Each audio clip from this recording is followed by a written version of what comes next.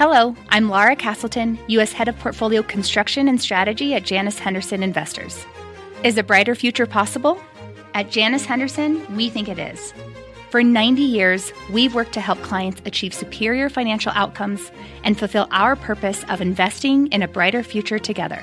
We know that this means our thinking and our investments are helping to shape millions of brighter futures for the next 90 years and beyond. To learn more, go to janushenderson.com.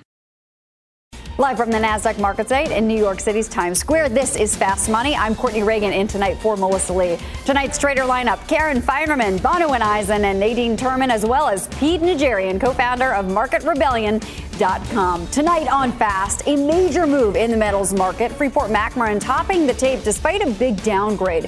How our traders are playing the breakout. Plus, a small world with big gains. How options trades are betting on Disney to deliver some serious happiness to investors. And later, our chart of the week. This stock kicking into high gear, gaining more than 15% since Tuesday. That name is coming up ahead. But we'll start with an epic fall for Apple. The stock shedding more than $85 billion in market cap after a judge ruled against the company in its battle royale versus the maker of Fortnite. Let's get to Josh Lipton for all the details that came down this afternoon. Hi, Josh. So, Courtney, a historic high-profile antitrust fight between Apple and Epic, and now we do have that decision. Apple winning on 9 of 10 counts. The judge saying Apple is not a monopolist. The court cannot ultimately conclude, the judge saying, that Apple is a monopolist under either federal or state antitrust laws. Apple's Kate Adams saying, we are very pleased with the court's ruling, and we consider this a huge win for Apple. Epic's Tim Sweeney, on the other hand, not sounding as happy, tweeting, today's ruling isn't a win for developers or for consumers. But it was not a total victory for Apple either. The judge also saying that Apple must give developers the option to steer users to outside payment systems. Now, that could impact Apple's App Store sales, which grossed an estimated $64 billion in 2020.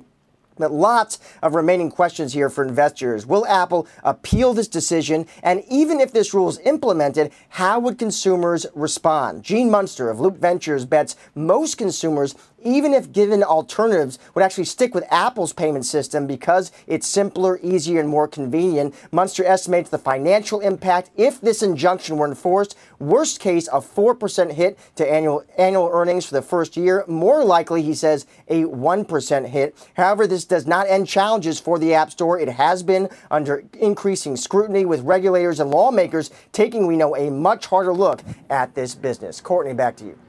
Yeah, well, very interesting day, and I'm not sure that everyone agrees that it was a win for Apple, especially if you look at the share reaction. Josh, thank you. Let's trade this and get the opinions of our traders here tonight. I'm going to start with you, Karen. I mean, what do you make of this ruling? We saw Apple shares fall, but Josh says Apple says they're happy with it. Okay, Apple's not a monopoly, but they have to allow other options for these in-app purchases.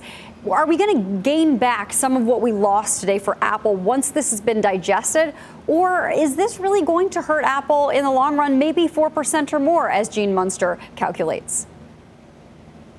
Well, we don't know exactly, right? Gene brought up the point. We'll see how users actually end up purchasing, right? Do they go outside of the Apple for that? Or what's the mechanism to be able to do that? But what's interesting to me is, okay, anytime you have a lawsuit, there's uncertainty. So what was the market expecting? Were they expecting just an absolute, complete Apple victory? I didn't think so. So this pullback of 3% on a day when the market was down 250, so wherever it closed, isn't so gigantic, particularly given the run that Apple's had. So, I mean, part of me is saying the market is just kind of going to shrug it off. We'll see. Does Apple appeal this? Probably. Does Epic appeal the parts that they lost?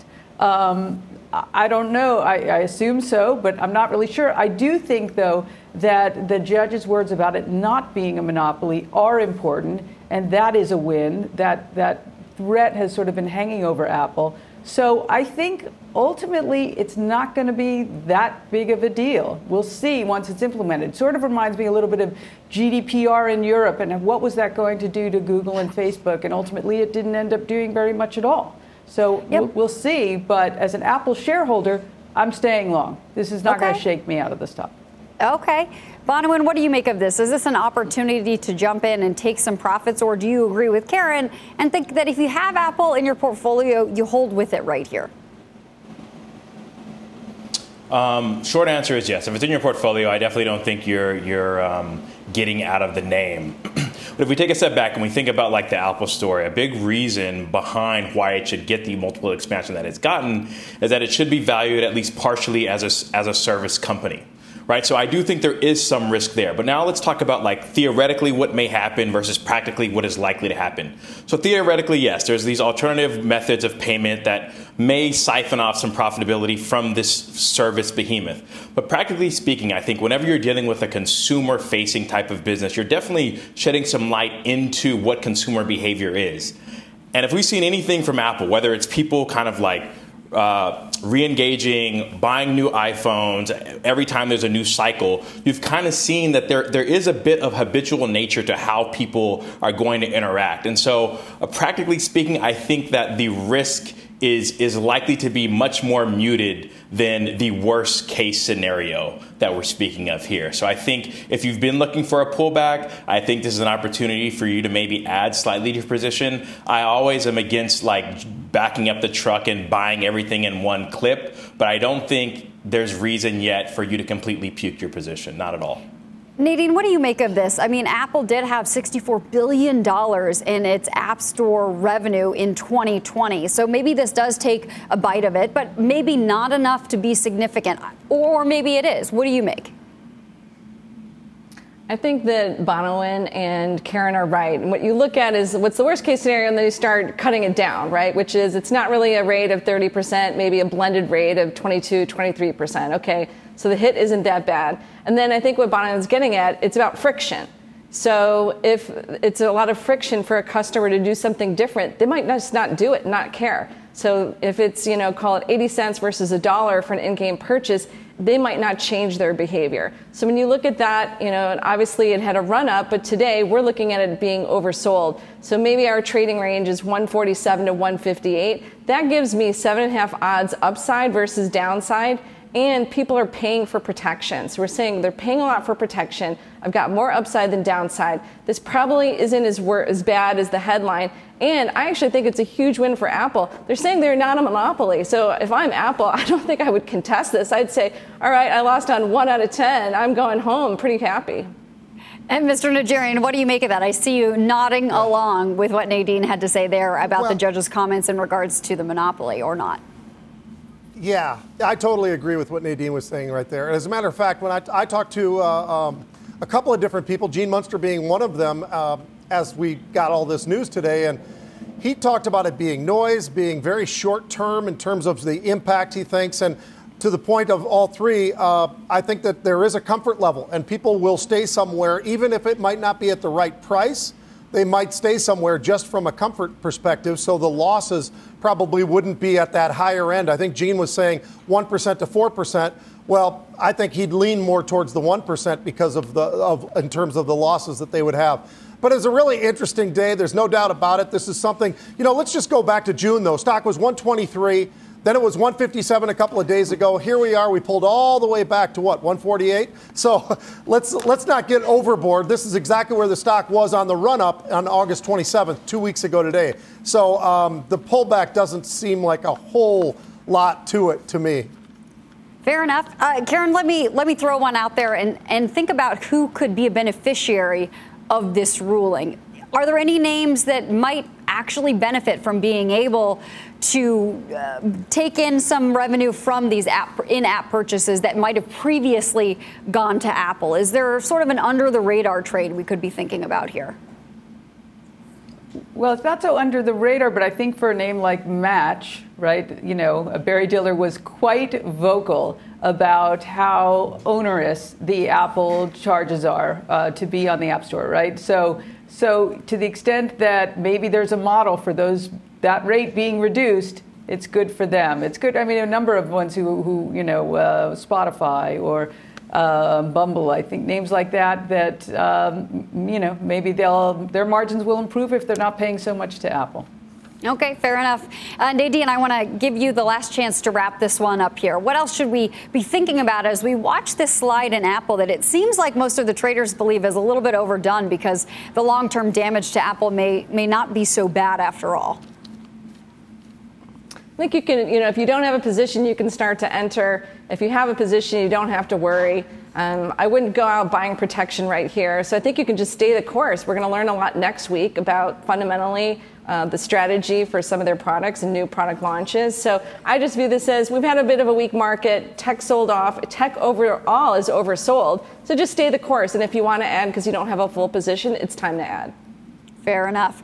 Well, let's move on and check out shares of Freeport-McMoRan topping the tape today, rising as much as 5% before closing up nearly 2%. The strength does come despite a downgrade from Credit Suisse, which cut its rating on the stock to underperform and dropped its price target to $29. The move higher helped by rising copper prices, the metal rising more than 3%. Let's trade it. Pete, what do you make of this move? Yeah, it's an interesting downgrade. I think the reason that I remain bullish, I own calls. I've owned the stock. I've owned calls. And there's been a lot of call activity in here looking for even more upside. I think when you look at the different components of what copper really is feeding into now, it's not exactly what it was, obviously, 10 years ago or 20 years ago.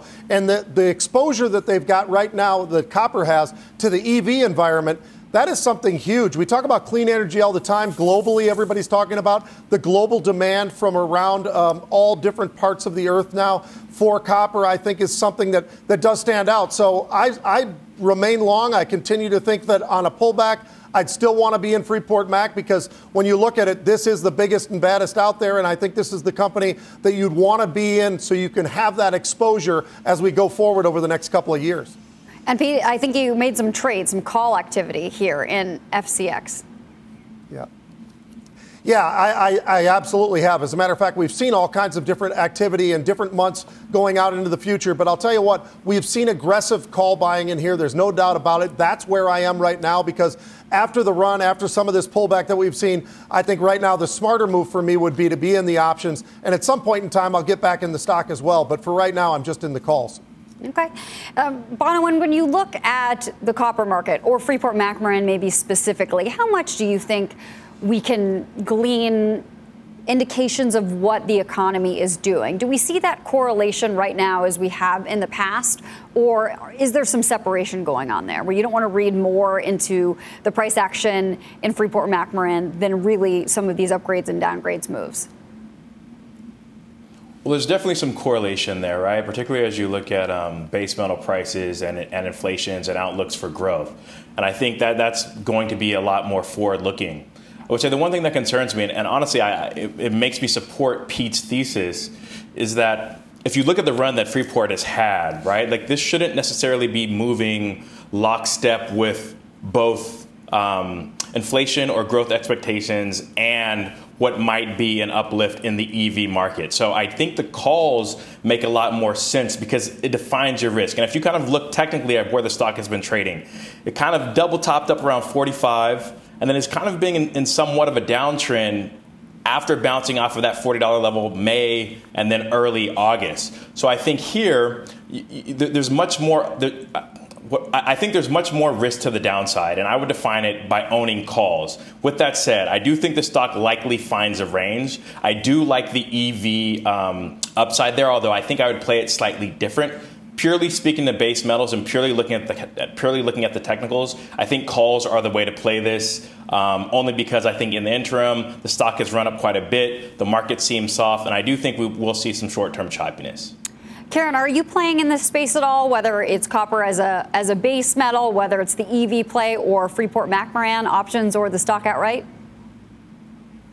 No, none of it. My only sort of commodity-driven, and they all sort of move together, they do most days, would be the OIH, which is just, the ETF to have a wide between, all parts of the E&P and services where I want to be, but I don't want to choose specifically, so I just I view it as somewhat of a punt, but I want to have energy exposure, so I have the OIH.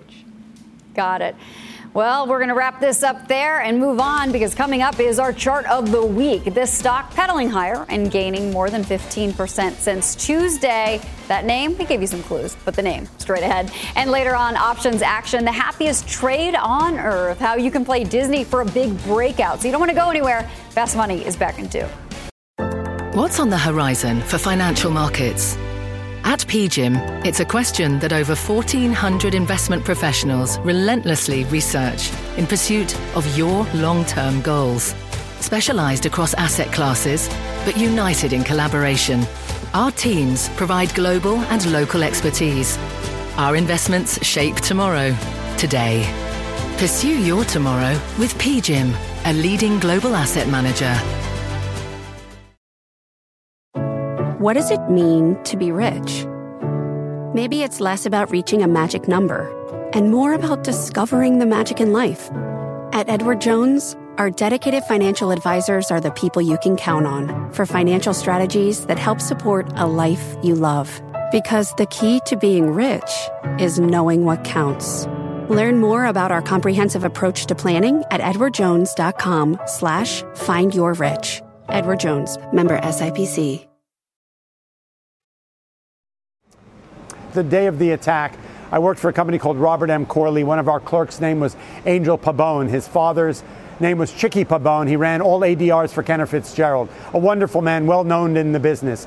His son was on the phone with him when the buildings got hit. He said, "Son, I'm being evacuated. We're going to the roof. Helicopters will come and get us." And at that point, the phone went dead. He lost his life during the attack, and I will always think of him. That was New York Stock Exchange trader Peter Tuchman remembering 9/11. As the world pauses to mark the 20th anniversary, the U.S. intelligence community says there is a new and growing threat starting to emerge. CNBC senior Washington correspondent Eamon Javers is live at the White House with more. Hi, Eamon. Hi, Courtney. When intelligence experts look back on September 11th, they think of it as a failure, most of all, of imagination. Collectively, they simply couldn't imagine airplanes being used in suicide attacks. And today, they worry the same failure of imagination could be happening again, this time in cybersecurity. I talked to retired Admiral Mike Rogers this week. He's the former head of the super secret National Security Agency, and he told me why he's worried. It's fair to say the only limit broadly in cyber these days is the limits of the imagination, because there's almost no limit to what you can do. And that's why in New York, the NYPD and others have established a new cyber command center to watch for new threats heading to New York.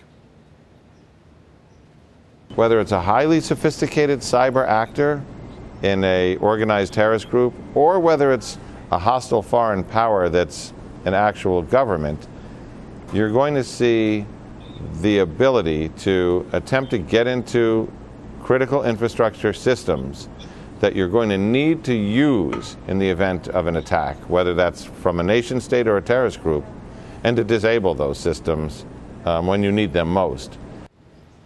Now, John Miller told me he worries about the possibility of terrorists using ransomware attacks on companies to raise funds for future terrorist attacks. And it's imagining that combination of terror tactics and cyber that officials are concerned about today. Back over to you, Courtney. Eamon Javers, thank you very much for covering this and all the coverage that you've done surrounding the anniversary. Be sure to catch a special edition of The News with Shepard Smith. America Remembers 20 years later. That's tonight at 7 p.m. Eastern Time. We'll be right back.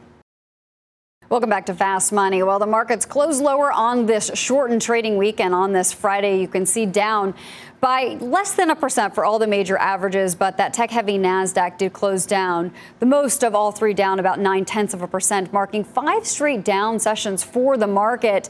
Pete, how are you positioned setting up going into next week? We know that September is typically a bad month for the bulls, but of course, history does not always portend what will happen in the future. Still, you got to set the plate going into next week. What should we know?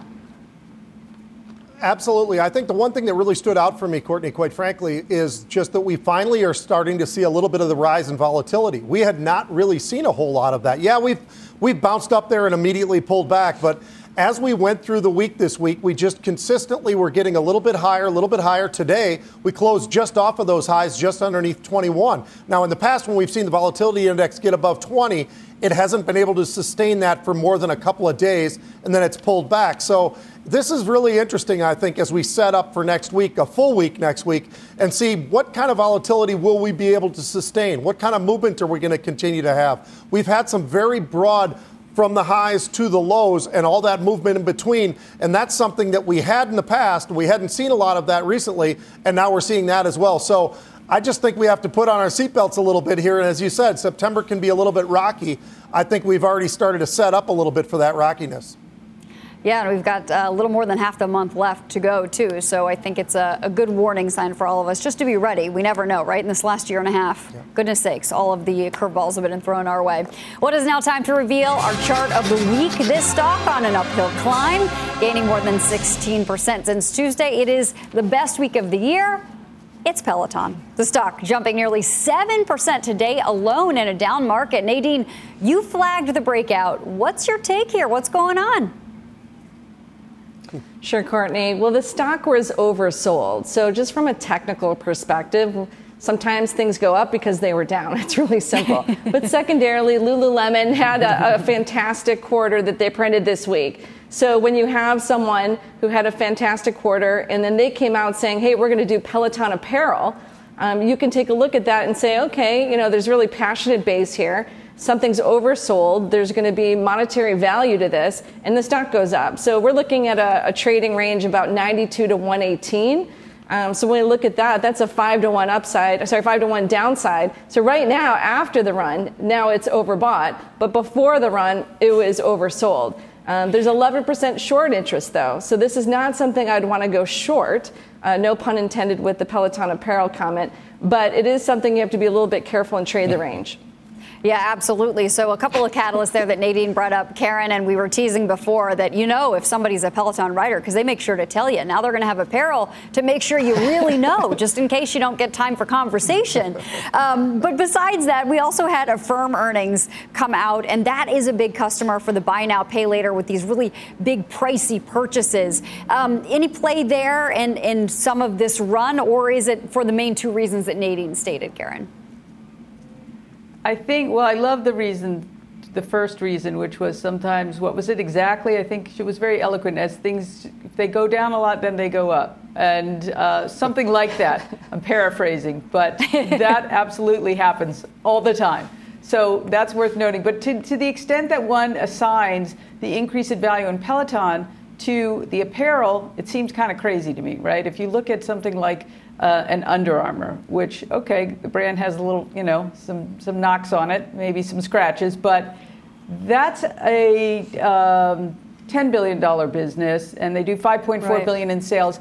Peloton is up $5 billion on this. $5 billion, right? That's a lot. Peloton, I mean, that is a lot because we don't really know how much the sales are going to be. If you look at something like Athleta, that's maybe worth $4 billion. They're doing at least $1 billion in sales. So I don't know. A lot of that sort of priced into the shorts already. The Peloton shorts, not the short sellers. not the shorts. I don't know. It's all expensive for me. As a bike company, I love it. I'm not going to buy the apparel, but I love the bike. I use it all the time. Fair enough. Not the stuff. It is already time for the final trade. I can't believe it. Pete, we'll start with you. I'm going to give you a CCJ, Kamiko. A lot of options have been being bought in there. I think the stock continues to go higher. Nadine. Danaher, DHR. What we love is that they haven't changed their guidance. We think we're sandbagging, and they're going to have more tests this fall with flu and COVID.